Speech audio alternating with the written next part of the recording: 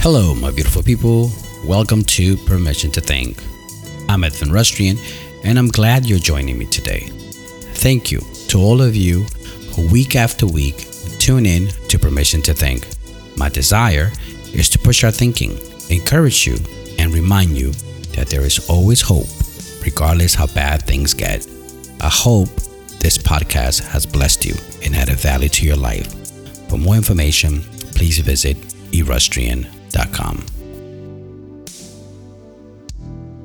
Hello, everyone. Thank you for joining me today. Today is a very special day. It's a day that I get the opportunity to share this wonderful platform with a beautiful, intelligent, amazing woman. This woman has literally changed my life, transformed me into the man that I am today. And I just please want you to welcome my dear and lovely wife, partner in life, best friend, Betsy Rustrian. Hi, everyone. Oh, it's so wonderful to hear her voice.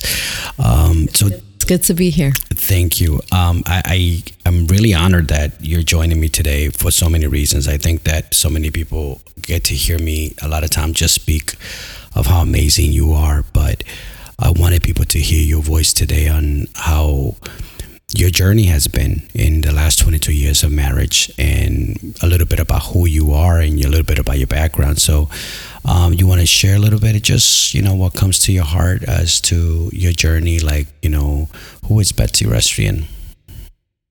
So I have been raised in church all my life. My dad is a associate pastor, and my mom was a deacon for many years. So I was born in church, and I had an encounter with the Lord when I was 12 and accepted the Lord then. And then I began to experience God's love throughout my teenage years. And it has been a journey, learning and growing in God. So yeah. How do you think those years in the church prepared you? Have they prepared you for the journey into adulthood and womanhood and marriage? How do you think those things have your youth experiences have prepared you, if they have? In some ways, yes and no. At the time, I don't think that there was much talk about marriage and the commitment of marriage and the ups and downs in marriage. It's a covenant, and you make a promise before God, but it's so much more than that. And having my parents who have been married for now 52 years, that structure at home, I understood, the importance of what marriage was. But I found at times a little lost in not knowing what to expect coming into marriage. Quite often, you and I grew up in the church. And growing up in the church, many times we witnessed some things that challenged us I know it challenged me in many ways. It challenged you. I think quite often we think about when people are in church that they are to live right before God. And our experiences, Correct. We have witnessed the opposite at times. And this is not, I think I want to make sure that we're clear that this is no personal attack on the church or anything for that matter. It's just that I want to speak to the human element of what happens in life, how distractions come about. But, quite often people say like, well, if you're a Christian, if you're in church, then your marriage should be strong and solid. And I think that is a misconception. I mean, did you witness anything growing up in the church, things that for you seemed solid, and then you turn around and it's like marriages particularly that was solid, and you turn around and it's like, what happened here? What went wrong? Did you notice that? How did that happen? I did notice there were couples that were strong, married for more than 5 years. In different occasions, there were different couples, but at least more than 5 years. And then all of a sudden, yeah, they weren't together. And what happened? And I didn't know. Like, I couldn't understand why couldn't they endure and fight for their marriage? So like, no one spoke about those questions. It was just like, oh, they're not together, and then that was it. So you think it was almost like a taboo, kind of like to adjust? I feel like, we're now in our mid 40s, right? We see a different perspective. We have a different lens. Growing up as a youth in the church, that's kind of like that. That's why I think we kind of segue in this way, that our experiences as youth, we notice these things, but how much of that really impacted us, because we really didn't speak about it, right? We really didn't hear about it. There wasn't any preparation, any education as far as like, this is what you should expect, at least in the denomination and the culture that we were exposed to. So when you saw those things, how did that impact you, to see people that you probably esteemed greatly, right? Like, how did that impact you? Did that give you concern to like, what's going to happen to me when I get married? Did that raise any flags for you? Yeah, it was scary, and it did, question. But at the same time, there was no one to ask, like, and to be honest and be like, what happens when things are hard and tough, and it just wasn't spoken about. So it was scary and surprising to see that. Why do you think that was the case back then? Why do you think that it wasn't spoken of? I mean, I guess now, like, thinking back, maybe them themselves, the leaders, were not prepared for people who divorce and how to restore that marriage. Maybe they didn't know how to handle those things. So then if they didn't know, then how were they able to, answer questions to why a person divorces? Yeah, I think that the challenge that comes with that too, I think that many times people hide within ministries, right? Like, people get busy and they have titles and they have positions, and for the sake of appearances, they keep on performing and putting an act without really addressing what goes on behind closed doors. And next thing you know, there comes that shocking surprise, right? Like, so, witnessing that, my question is, how is it that your parents, being ministers and being in ministry for so many years, 52 years now being married, that's unheard of. That's like a whole other generation. How much has that been your foundation? Like, how much has that grounded you? Because I know that the church impacts us in many ways, right? But how much has your parents' marriage really solidified some sense of hope, or have you taken what have you learned or taken from looking at their marriage for 52 years? What are some of the things, if you can share, that have really impacted you? Yeah, definitely. Mom and dad's, being together for so long, and they have such a beautiful love story in meeting on a blind date and getting married 6 months later. That's so unheard of. But they showed a lot of love. We saw that always, to this day, you see it, they're always holding hands, and they really showed me that you can stand and stay together through all the ups and downs and difficult times, but love, right? That First Corinthians chapter 13, right? Like, love is kind. And what was a typical day in the Guerrero household growing up, right? What was that like, seeing, like, with your two other sisters that you have, and here's his dad with raising 3 girls. What was the Guerrero household like? Was it madness, craziness, or tell us a little bit about that? So, Daddy worked a lot, and Mom was home, and he would come home tired, and we would have a meal. Sometimes we would have it together. Sometimes we didn't, because Dad would come home late from work, and we were in church a lot. So, that was very important, and my parents were very strict with us, and when it was time to go to church, we didn't have a say, and we had to go to church. So How did you? It's very different in our generation that we're raising our two girls, right? Like, we gotta, I guess, through this episode, we're speaking a lot church culture, but back in the days, I mean, we felt like we lived in church, like Sundays particularly, right? It was, you didn't have a voice. You went or you went, like, you were gonna go somehow, and you better go like well dressed, and you had to be prepared, right? How much of that was good? How much do you now have shifted as a parent that you have daughters?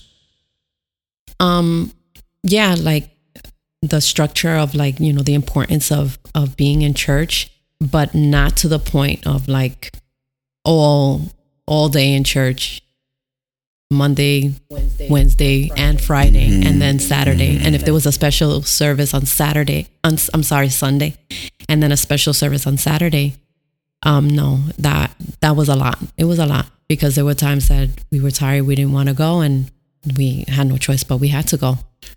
The interesting thing is that, when you look at the impact, the things in your environment, in my environment, that influenced us a lot. We both come from very different worlds, they're very different backgrounds. And I think the one constant that kind of brought us together was our faith in God. And so, here we are, like, I come from a very dysfunctional home. I come from a single parent. You come from a very well-established, family, nucleus family. And, here is this meet, right? And to be quite honest, you didn't want anything to do with me. And then, I remember me telling you that, one day you were going to have my children, and you were like, never, Yeah. So for those guys out there, just when you know it, even if she says never, they're gonna have to end up eating their own words, right? Yeah. So and I did. but looking back at our journey in marriage, we look at the influence of the church, we look at the influence of your parents, we look at my background, and here we are, we're dating.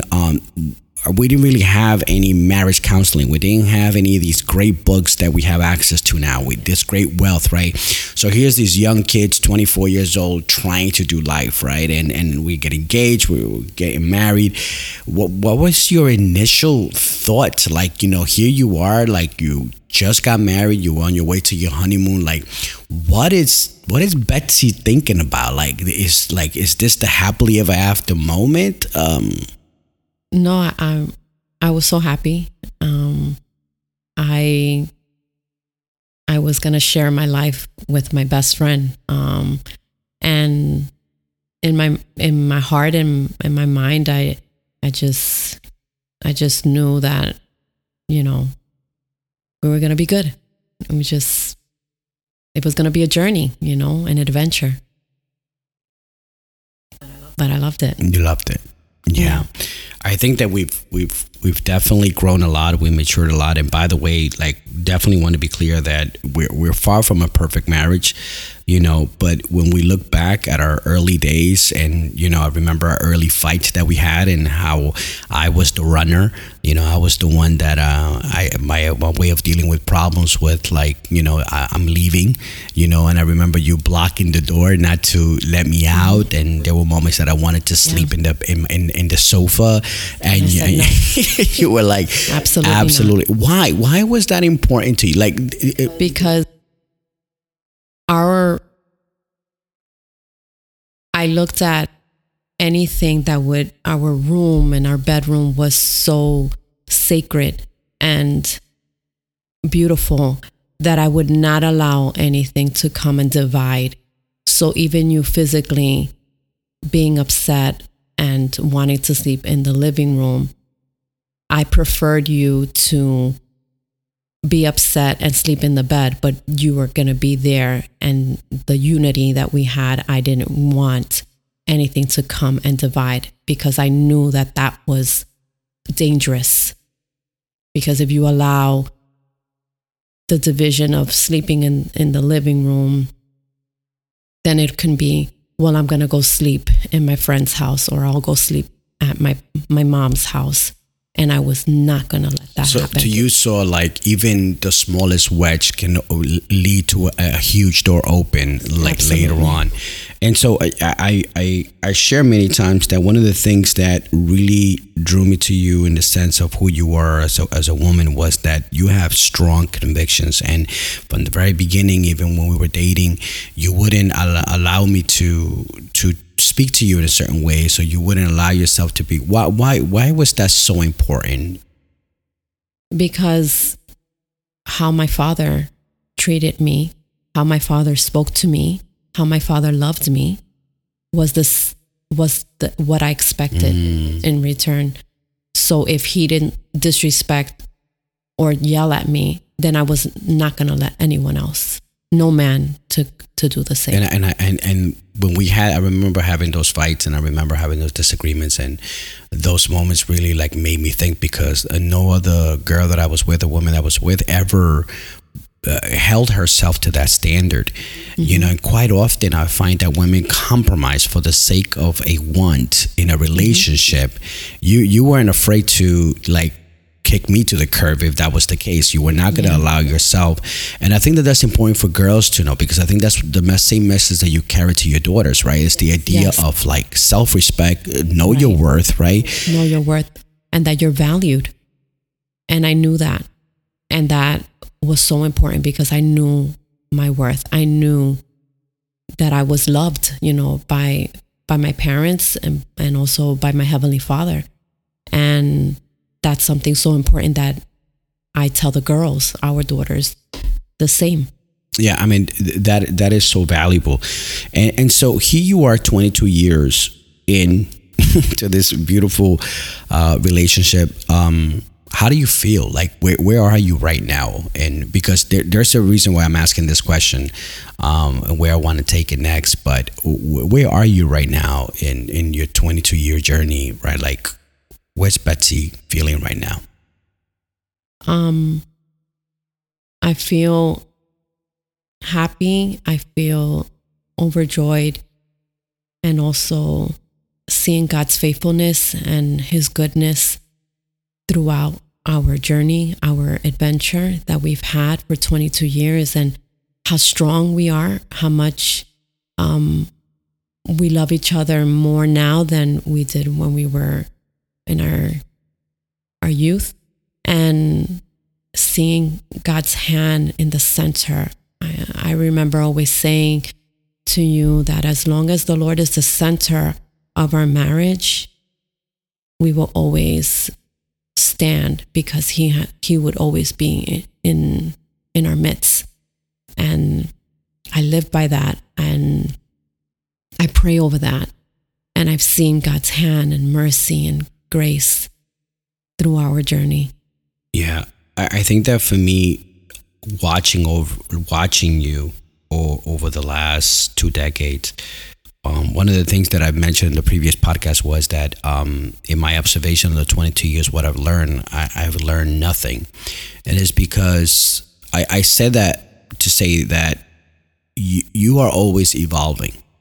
And one of the things that I admire so much about you is the fact that, I've gone through my changes. I've gone through so many ups and downs, fabs, and all these things that, that have come about. And you've never, I think one of the things that I could definitely appreciate so much of what you've been to me is that you've never judged me through any of those moments of life. You've never criticized me to say, well, you're doing things wrong or whatever, but you just kind of like let me be.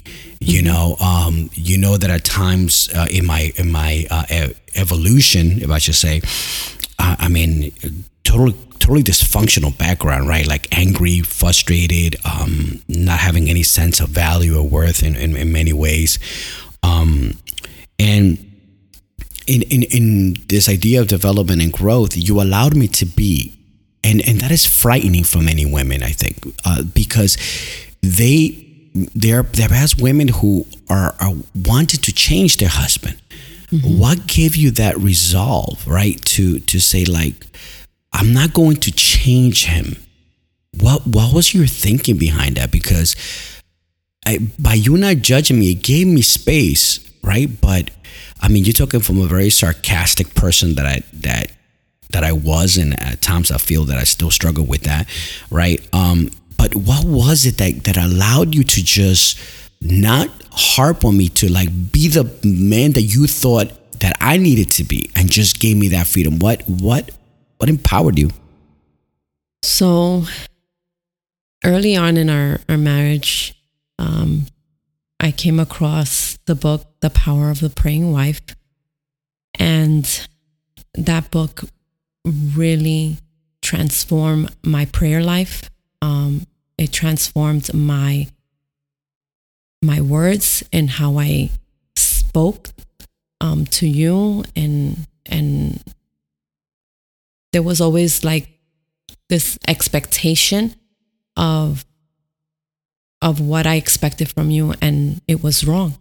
And God began to work within me, and my prayers changed, because as God began to work in me, I was able to understand you, and began through me to understand you, to work through you, so God could work through you. It was only through my prayers. All the things that I would feel and things I couldn't understand, I would bring it to the Lord, because I knew I couldn't bring it to you, because I had tried on my own and it didn't work. And, it brought more, tension and everything. But I brought and I poured my heart to God. And so my prayer life began to grow, and it grows stronger, so that God can work in me and show through God's love to me, it transpired to you, and to love you, and to pour that love, because there was so much hurt and wounds and things that maybe you didn't even understand. So if I didn't understand and you didn't understand, only God, it could only be God. And so God began to work, and began to transform, and began to heal, and began to pour out. So that love that was poured out to me, I was able to pour that love to you. What, were you not afraid of losing control? Or was that was the point, that you needed to like relinquish your control and let God just... It was all God. I gave it to him, because I truly had no idea how to understand you in my own strength. I had no idea.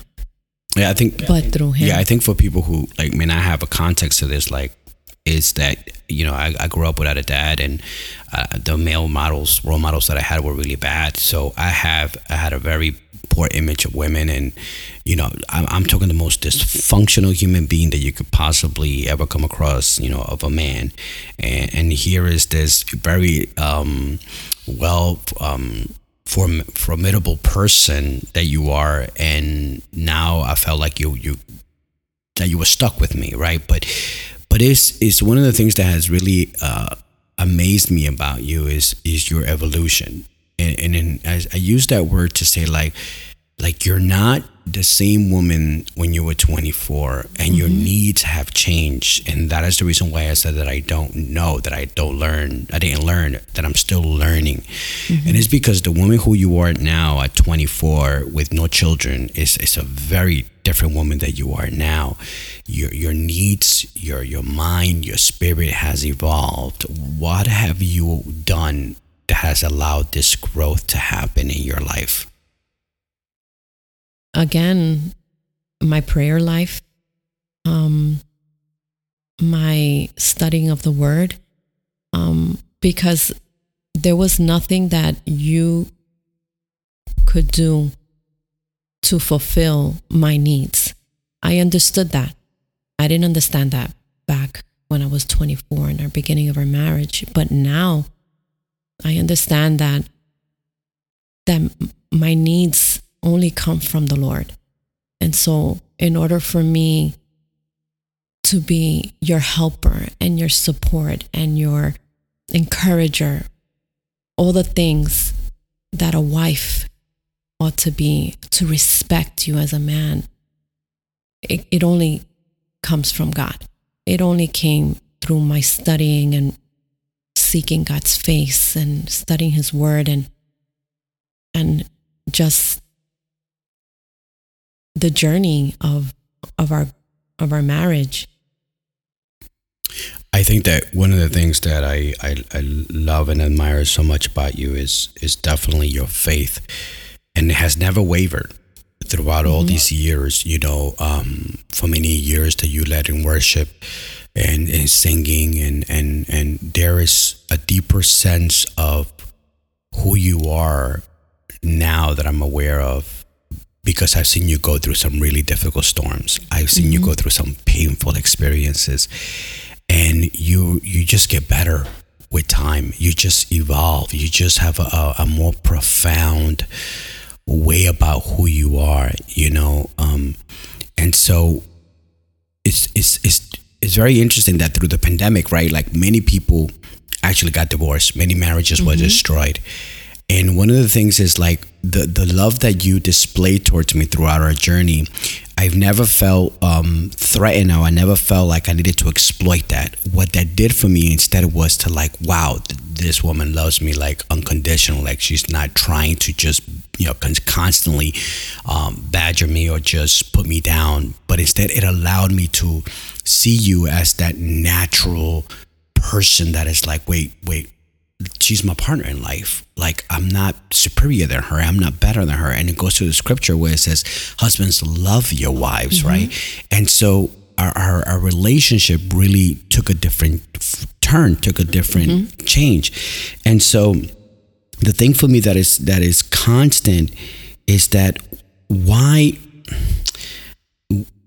Because it's very rare to find, right? Like, and I'm not just singing your praises here because I see you live it, right? It's who you are.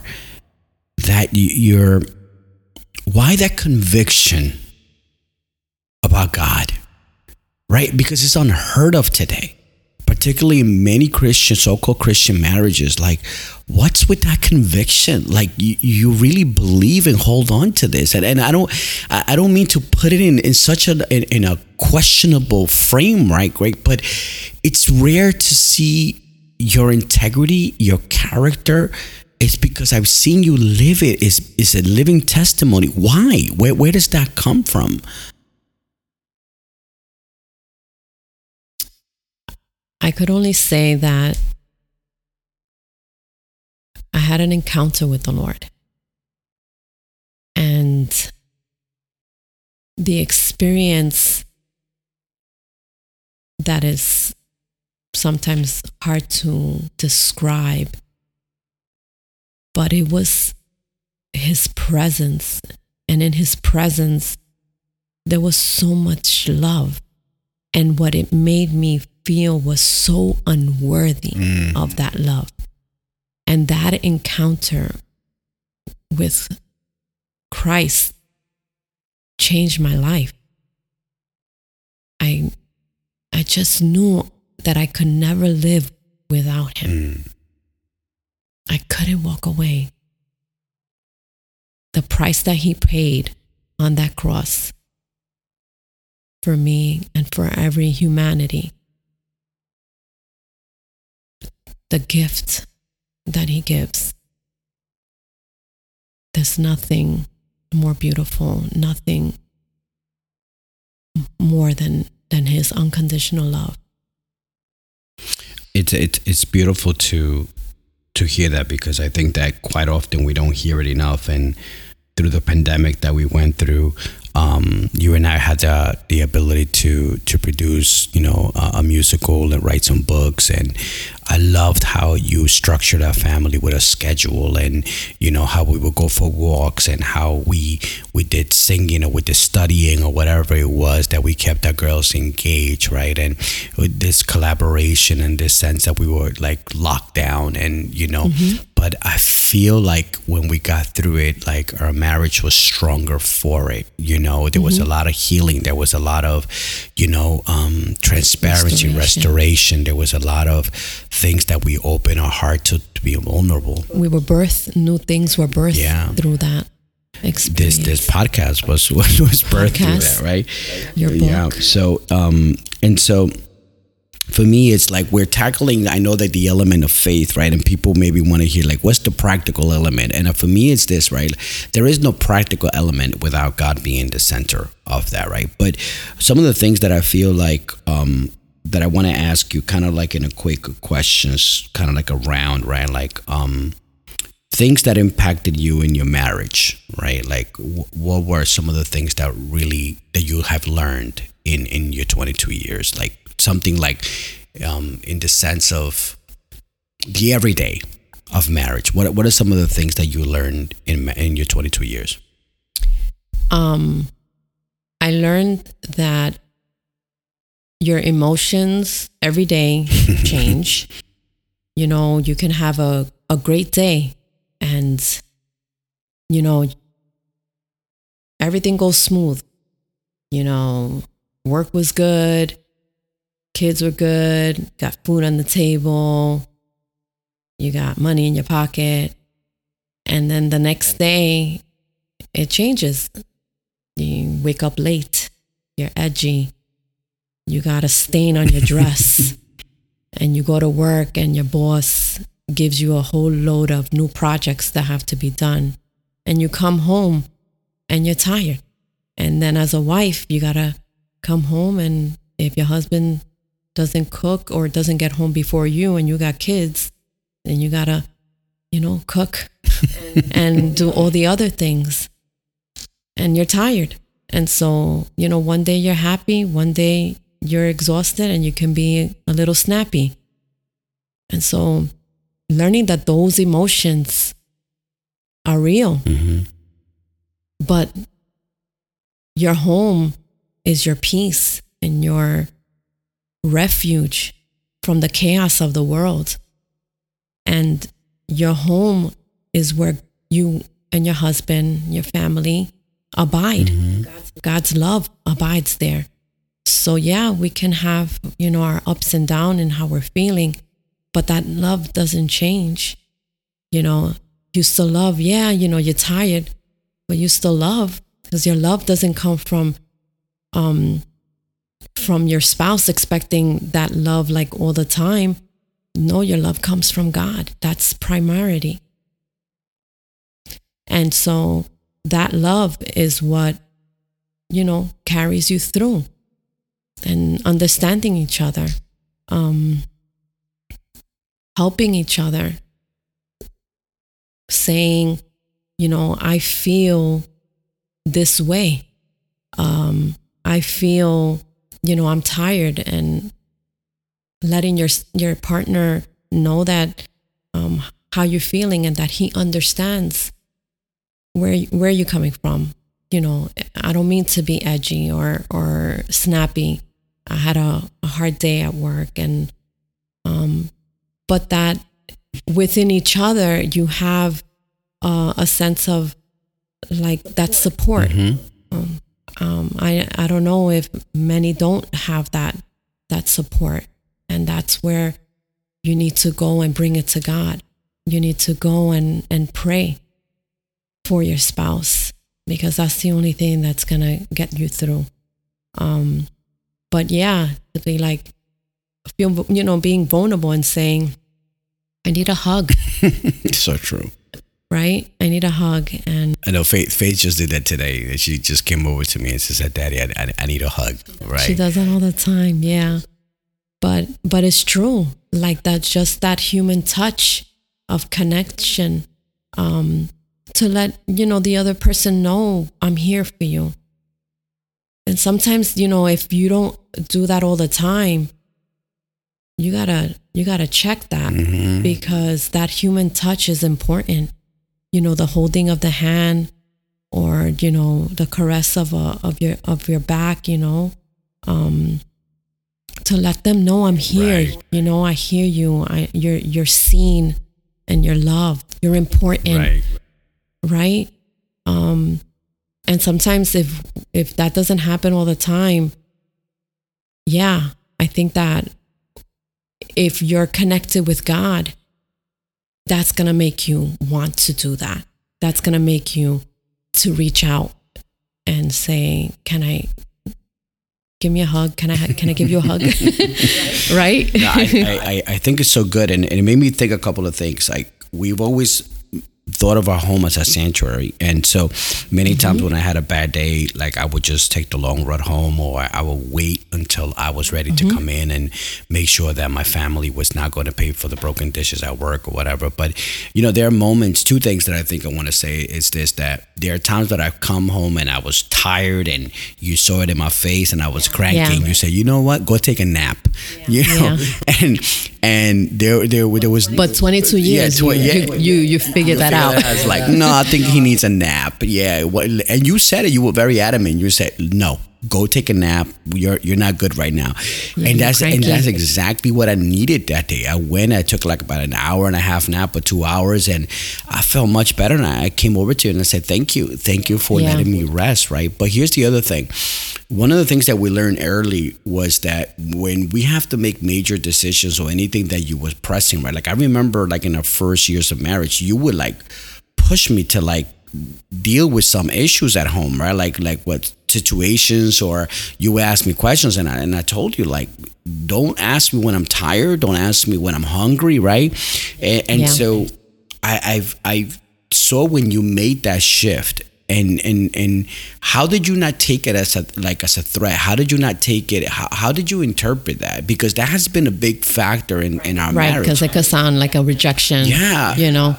But I figured that out quick, because I knew that I wasn't gonna get, a clear, calm answer about whatever it may be, even though it was something important.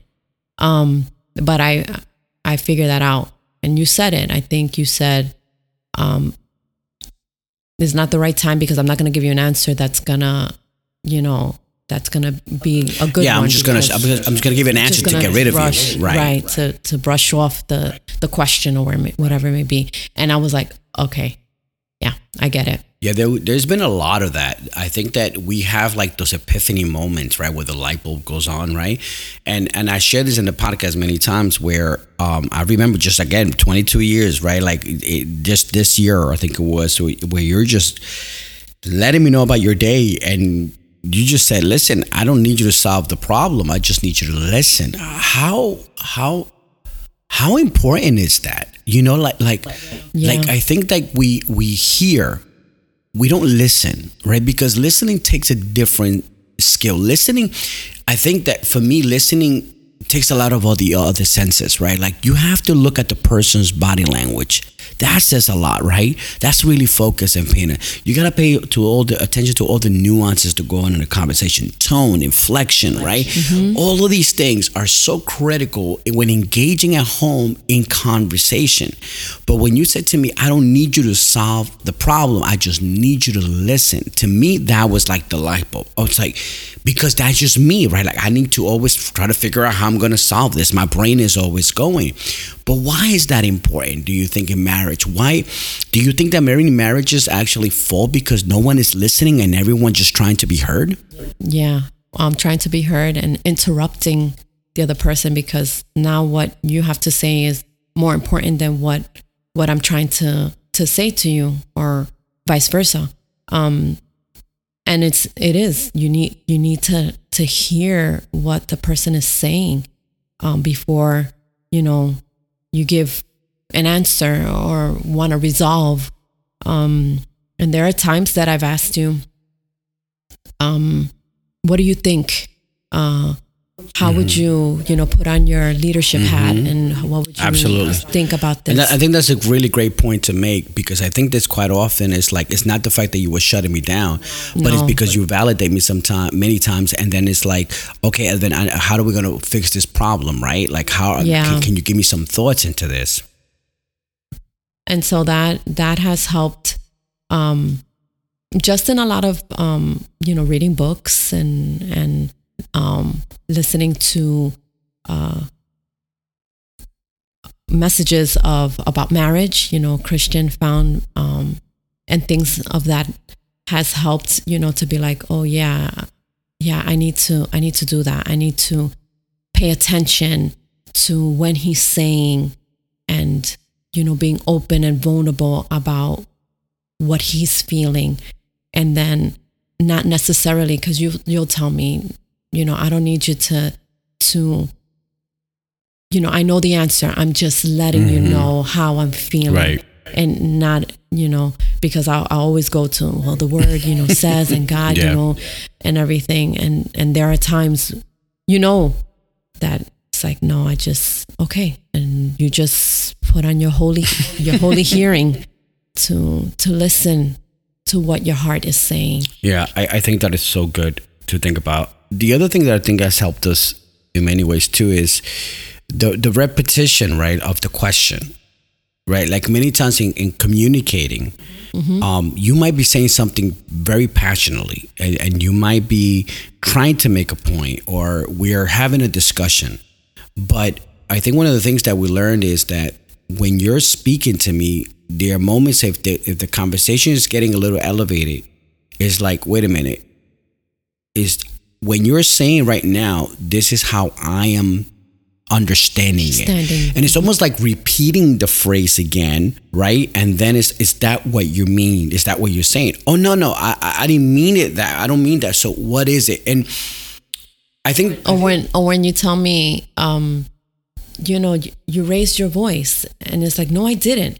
And then you're like, no, but you're saying it. So it seems like, you're upset or getting edgy about it. And that's the tone, right? It's like, no, that's not what I mean. I'm just trying to explain, And that's the tone, right? I mean, we communicate so much with tone, right? It's like our elevation, our content, according to some data, content of what we really share is only 7%.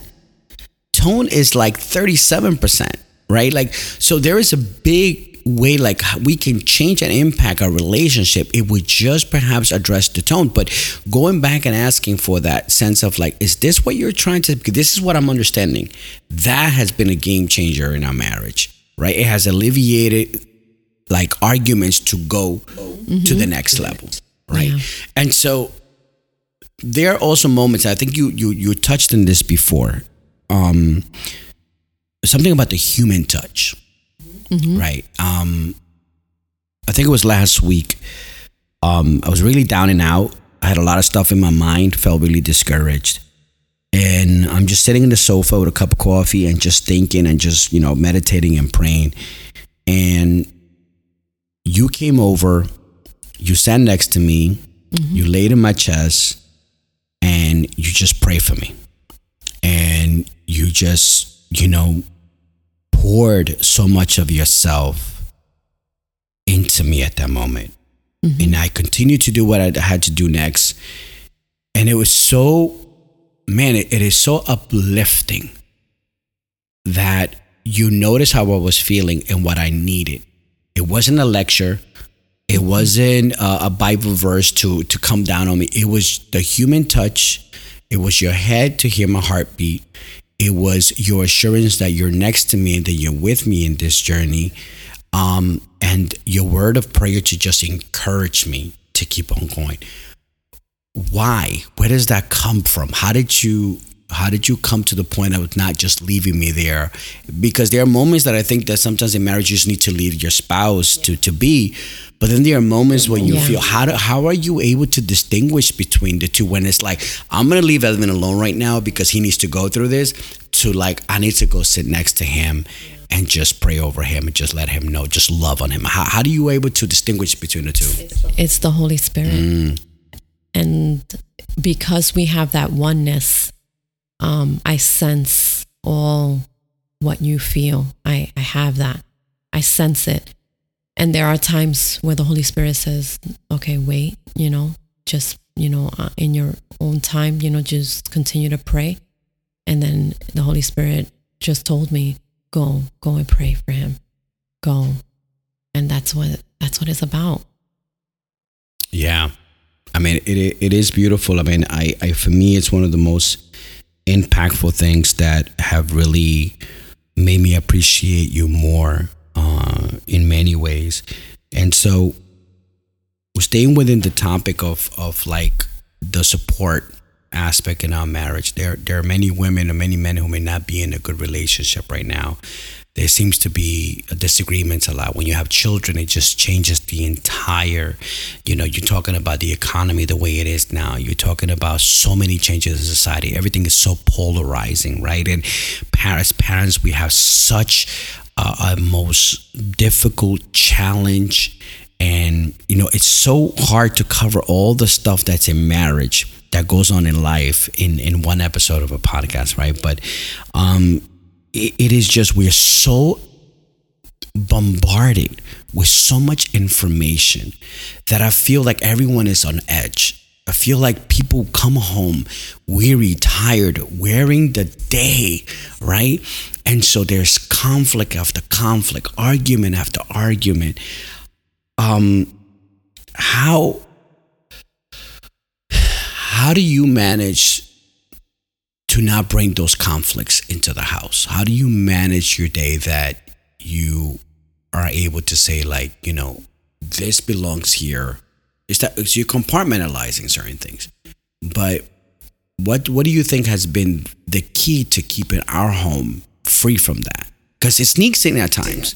Yeah, because we're human, right? And there have been seasons where it's been really hard, and I feel like there's always like this balance where if I'm being attacked by the enemy or there's just things happening, then you encourage me, and then vice versa.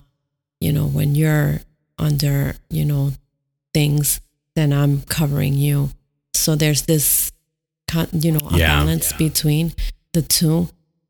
But I think that because of 22 years, we have learned and grown together, but also separately as individuals in our relationship with the Lord, to know where, okay, this is what's happening, and I need you to pray for me. I need you to,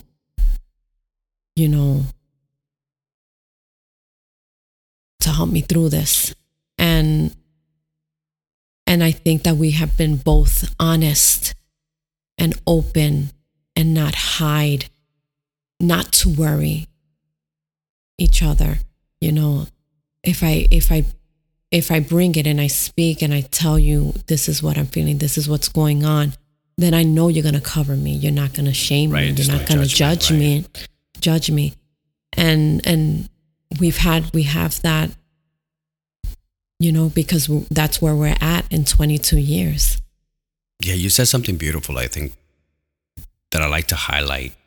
It is that you don't lose your individuality, right? You don't lose yourself. And I think that a lot of times, in the sense of trying to accomplish something together, a person can lose themselves in their marriage. They forget about themselves. They forget about their aspirations, their dreams, their longings. And one of the things that for me is very careful to always say is like, I don't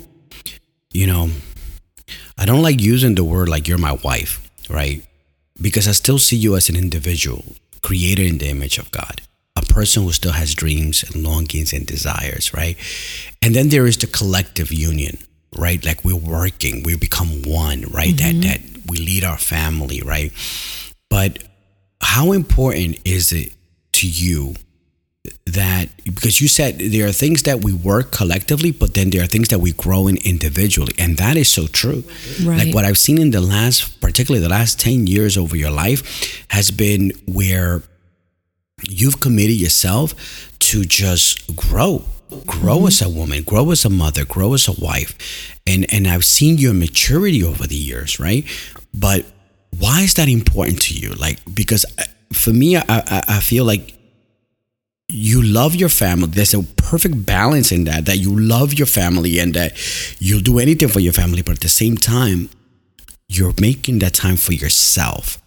How has that been for you? Because you've celebrated whatever you want to do, you want to work on, then do it. I have your support, and I have supported you.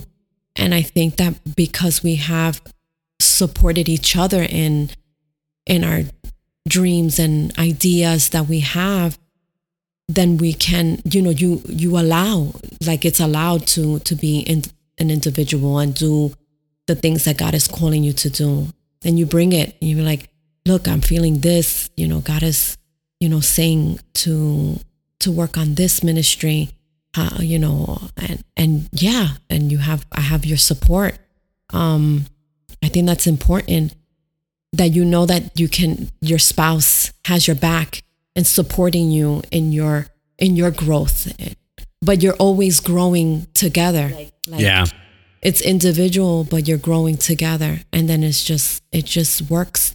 I mean, one of the things that I love is in our growth has been to really embrace literature, and one of the things that I really love is that, if I'm reading a book, you'll come back and say, what are you reading?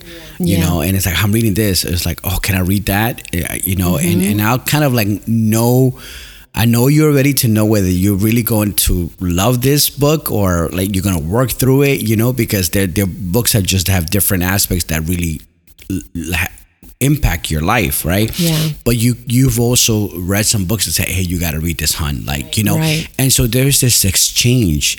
And in the exchange of literature and the exchange of thought and the exchange of interest, there is this mutual reciprocated growth that goes on in our marriage, right? And so we learn that if I grow, you grow. If you grow, I grow. Yeah. And here's the kicker. Because we're both growing, what do you think is going to happen then? Our children, they're going to grow, right? So parenting in itself, like we're just talking about marriage. We haven't even touched anything about parenting, which we probably should really think about what our next couple of things are going to be. But that's I'm just just thinking out loud, right? But I love bringing your voice into this because I think that there is an element that you as a woman bring into. You are a professional, you're a mother, you're a wife, all of these things, you're full-time. And so it's counter the culture, and everything that you do it in such excellence, in such commitment. You're balanced, you're disciplined about what time you go to bed, you're disciplined about going up in the morning, you're disciplined with spending time with the girls, you're disciplined in all these things. And I've seen that as an impact. What is it that marriages are missing or women are missing out perhaps in today's world? Because there's a lot of more demand on women now. There's a lot of more pressure to perform, so sometimes motherhood is frowned upon. Sometimes getting married, people see it as a way of holding their career back. What has been your experience? Because from the beginning you said that you loved when you got married. You knew you were committed to a lifetime being spent. Well, notice those words. Those are very, very interesting, right? That you, in your mind, have already committed to what you decided to. So how have you been able to do that and still 22 years later find so much joy and fulfillment in being a professional, being a wife, being a mother, being a great daughter, a friend? How do you find that? What is it?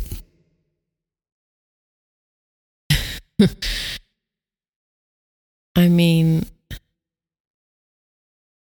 I think that it's just my relationship with the Lord. I don't know another answer but God being the center of it all. Just being number one. That's my, my heart's desire is just to be in his will and to be led in the purpose and the calling that God has for me. And that has what has kept me. The ideas of becoming a mother, for example, I didn't know anything about babies and any of it. I didn't know how to change a diaper, nothing. And when we decided, okay, let's try, and we conceived, and during that time of my firstborn, it was beautiful. It was, I loved being pregnant. I loved the experience of having life within, and this intimate experience that I had with my girls. And I prayed. I said, Lord, as a first-time mom, I said, Lord, I don't know what I'm doing, but I need you to help me through it. I need you to teach me how to be a mother. I need you to teach me how to be a mother to my daughter. And he did, in everything. I used to talk, because, when you're a first-time mom, you're learning everything. Yeah. And I used to talk to Faith when she was, weeks old. And I'm like, okay, we got to work together. So you have to let me know what you need. And I would talk to her like that. And is it, and is it gas? Is it, hungry, yeah. And all those things. And just that, I just felt that God taught me all the things of being a wife, of being a mother, of being a friend, of being a sister, of being an employee, right? All the things. And he has really taught me. And I'm still learning. Yeah. I definitely can recall your exuberance and your joy of you literally, we usually hear that phrase like whenever you see a pregnant woman, oh, you're glowing.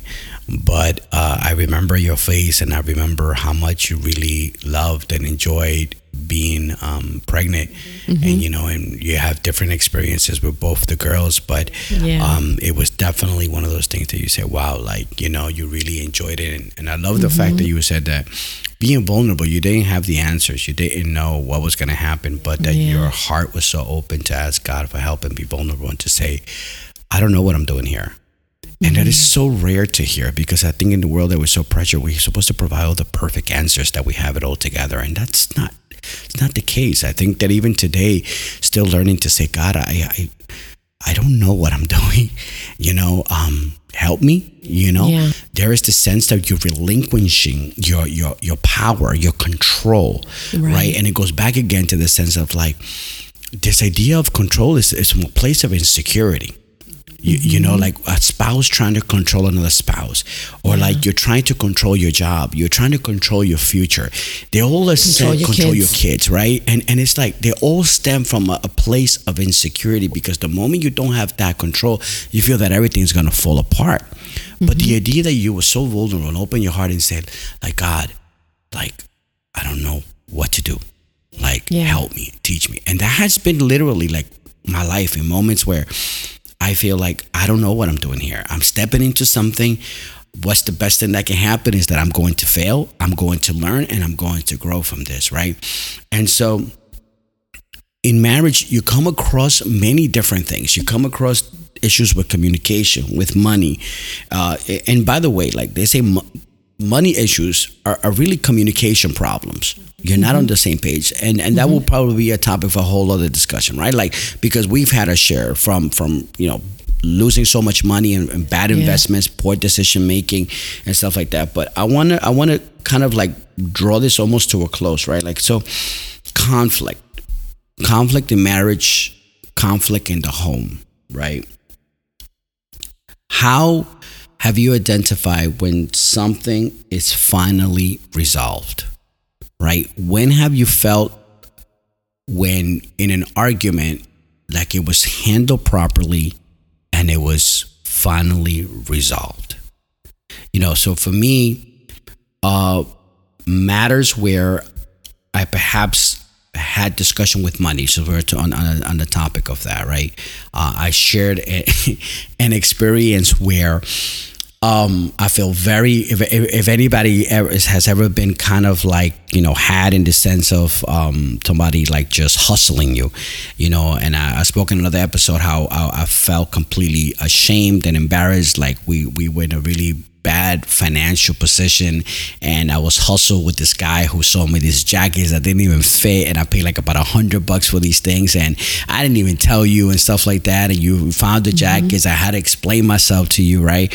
And like you were really upset, right? Like we didn't have much money, and and so here I am making this decision, right? Like, how did you know at what point that it was like we dealt with it, it's done, it's resolved?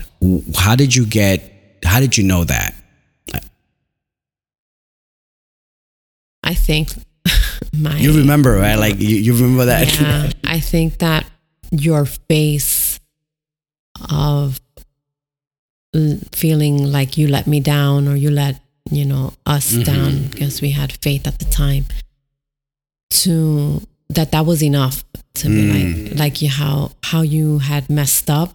I didn't have to say anything about adding on to it.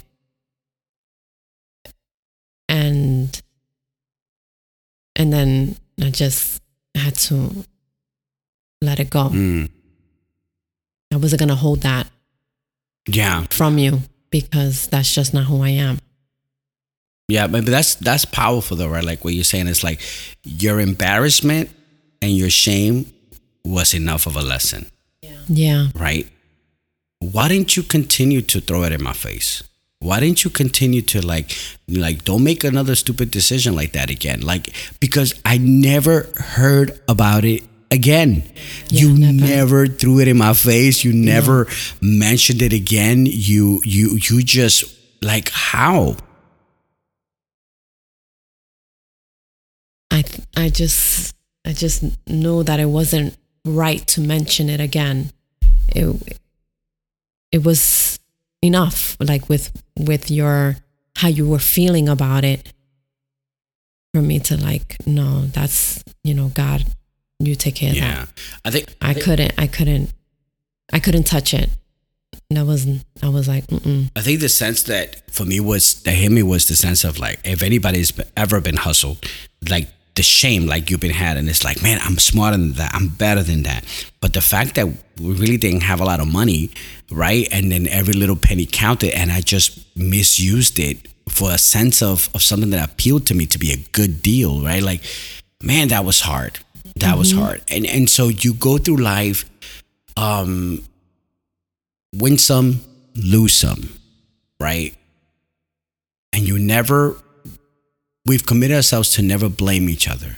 Yeah. Why was it that we came to terms? You remember why we came to the conclusion as to no one wins in blaming or bringing up I told you so, that kind of, nobody wins in that. If you want this marriage to work, if you want it to withstand, you have to let it go and give it to God and bring healing and restoration. You can't expect the other person to, because it's just like badgering, you're just beating a dead horse, right? Mm-hmm. Right. You're not gonna get anything good out of that. All you're doing is bringing more hurt. You don't want that. I think one of the things that we spoke about was how when we make a decision that we wouldn't play the blaming game. Yeah. That we made the decisions together. And so that eliminated a lot of the fact that if it doesn't go well, like this was your choice, this is what you wanted, and that we were. But all decisions that we made them together. Yeah. It was never me making a decision without you knowing. Mm-hmm. No, I felt that that's not right. Mm-hmm. All decisions were brought together. We made them together, whether they fell apart or it worked out, but they were made together. Yeah, is it more important to be right or to have peace in your marriage? Of course, have peace. It doesn't, to be right. To win an argument? What does that get? You don't get nothing out of it. No, you want peace. You want harmony between, what you have. That's the covenant, the marriage, the promise that you made to each other. That's bigger than being right. And I feel like that's, pride gets in that. And that's sin. I think that now that you mentioned pride, I think that most of marriages, in a sense, lose their way because of pride. Mm-hmm. I think the sense of wanting to be right or just wanting to be in control or not admitting that being vulnerable.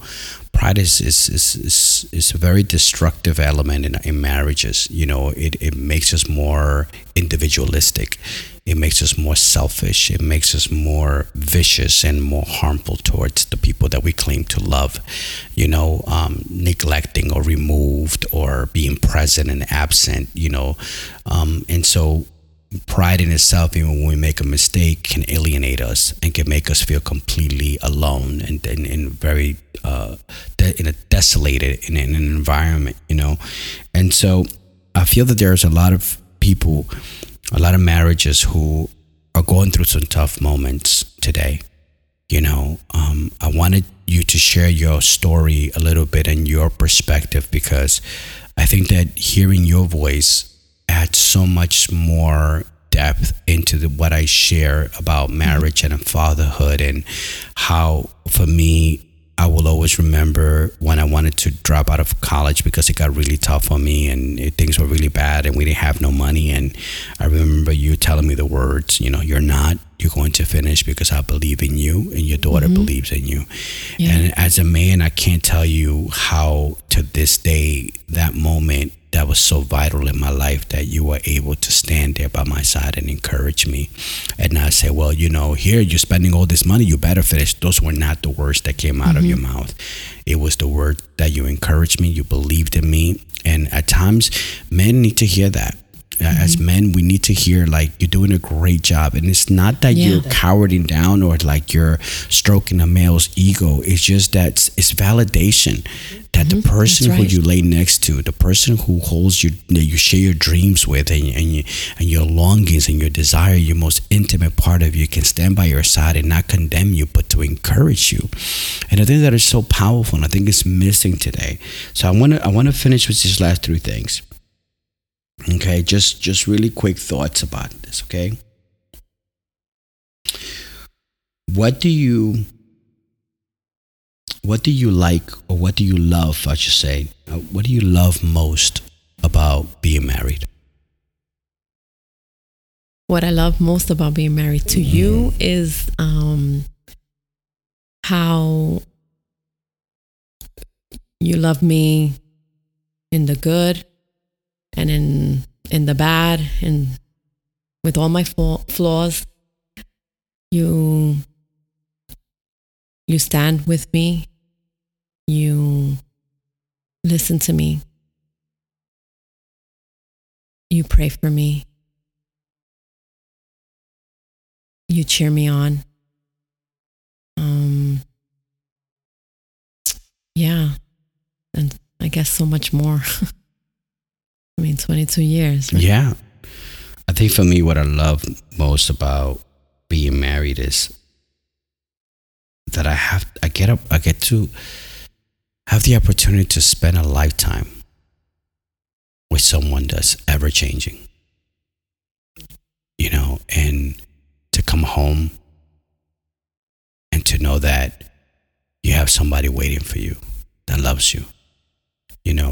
When you're not home, I miss the laughter, the scent. There's something that just feels empty and vacant, when we are away from each other from a long time. It just feels so apart. You feel like you're missing yourself. That's how profound it is. But it's one of the most beautiful life journeys that I can't see my life without you, and God forbid the day we get to old age and either one's goes, it's like your soul is dying, and so I want to make sure that the next 22 years of our lives are the best years yet. Just 22? Well, that would put us at 44. So, and mom and dad have 52 years, so we have a long way to go, right? That way. But, it's definitely the journey that you spend with a lifetime journey, and seeing them grow and seeing the person that you love so much mature and change and evolve, and that you smile, you cry when you smile, and you think about, you look back and see the faithfulness of God all over your life. Second question quickly is, what do you dislike about marriage? And I say in the context of overall the institution, or how marriage has been presented, how people perceive marriage nowadays. What is something that you really dislike about? Perhaps that will be a better question. How do you feel how people treat marriage today? You can't just walk away. Marriage is a covenant. It's a promise that you make to each other before God. And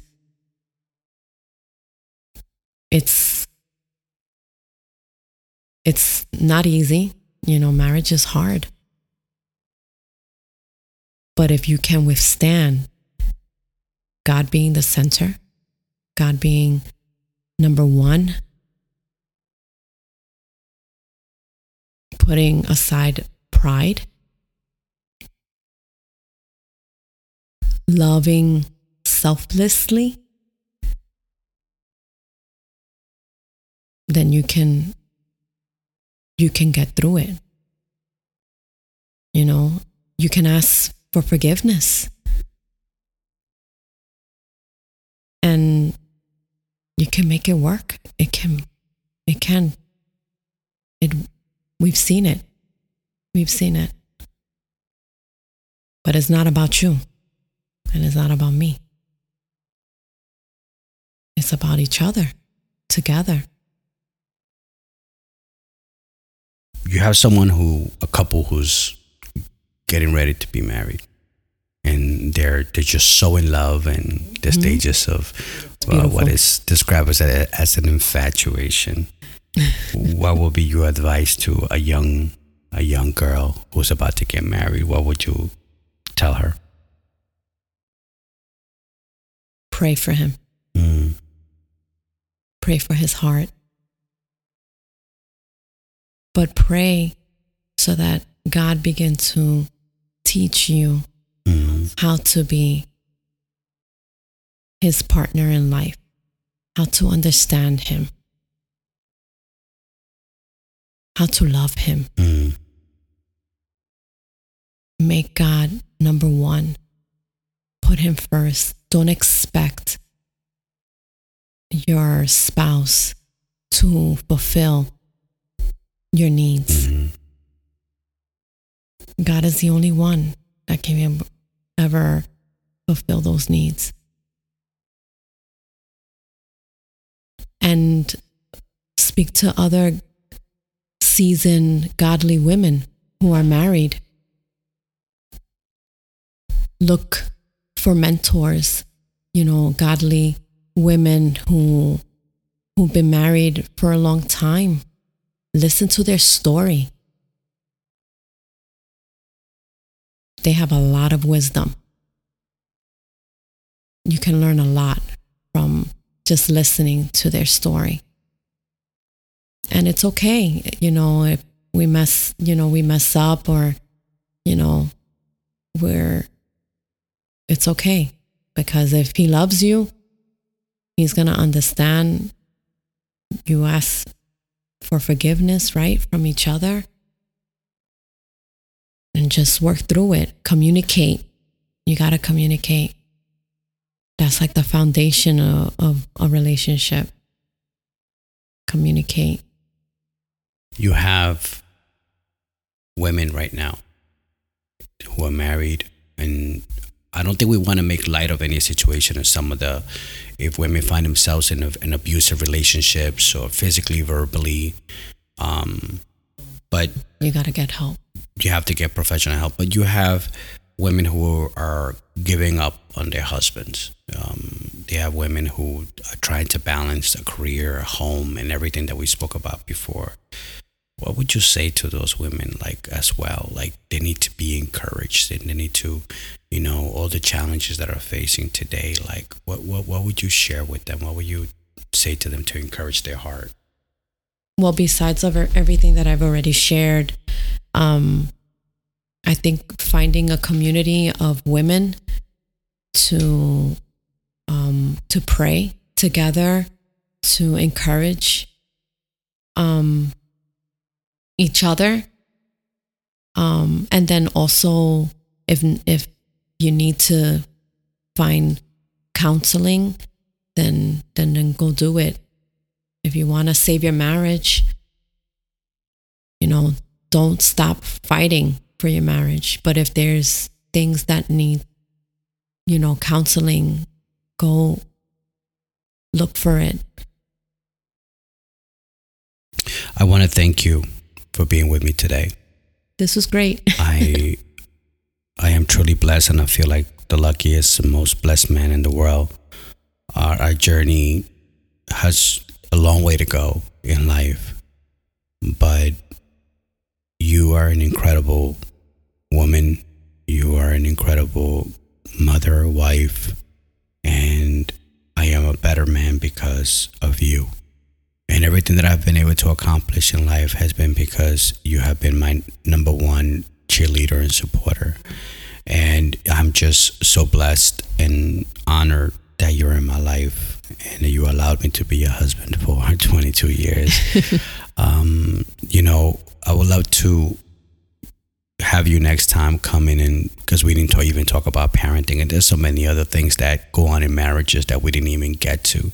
And so I want to say thank you for joining me today, and I hope that as you listen to this, my beautiful people, that you understand that there's been a lot of work in our marriage, moments that we needed counseling, moments that we needed to seek for help and mentors. So we just barely scratched the surface in on what our marriage is. But one of the most important things that I want you to walk away with is that there's always hope. There's always hope. As long as you have God by your side, there is always hope. As long as we put our pride aside, that, to love unconditionally, it is one of the most important things, to support each other. We need fathers in our homes. We need our marriages to be stronger for our children, for our communities. And so today was a very special day because, I had beautiful Betsy spend a few minutes with us, and I hope that this episode has blessed your heart, what we learned in the 22 years, and she will definitely join me in future ones when we talk a little bit about parenting as well, because I think that we need to have that discussion as well as to how to raise two girls in this world. And we have one that's 16 and one is 10, and they're both very different, in personality and in needs. And so, but our commitment that we put everything to the side in order for us to focus on making our home our priority. So thank you so much for being here. I love you. I love you too. You're the best. I don't know what else to say, but thank you for doing this. So I leave you with our quote of the day, and our quote of the day comes from Norman Wright, from his book Before You Say I Do. And this quote is, "Love is an unconditional commitment to an imperfect person." Remember, never compromise integrity for comfort. Stay strong. Bye-bye.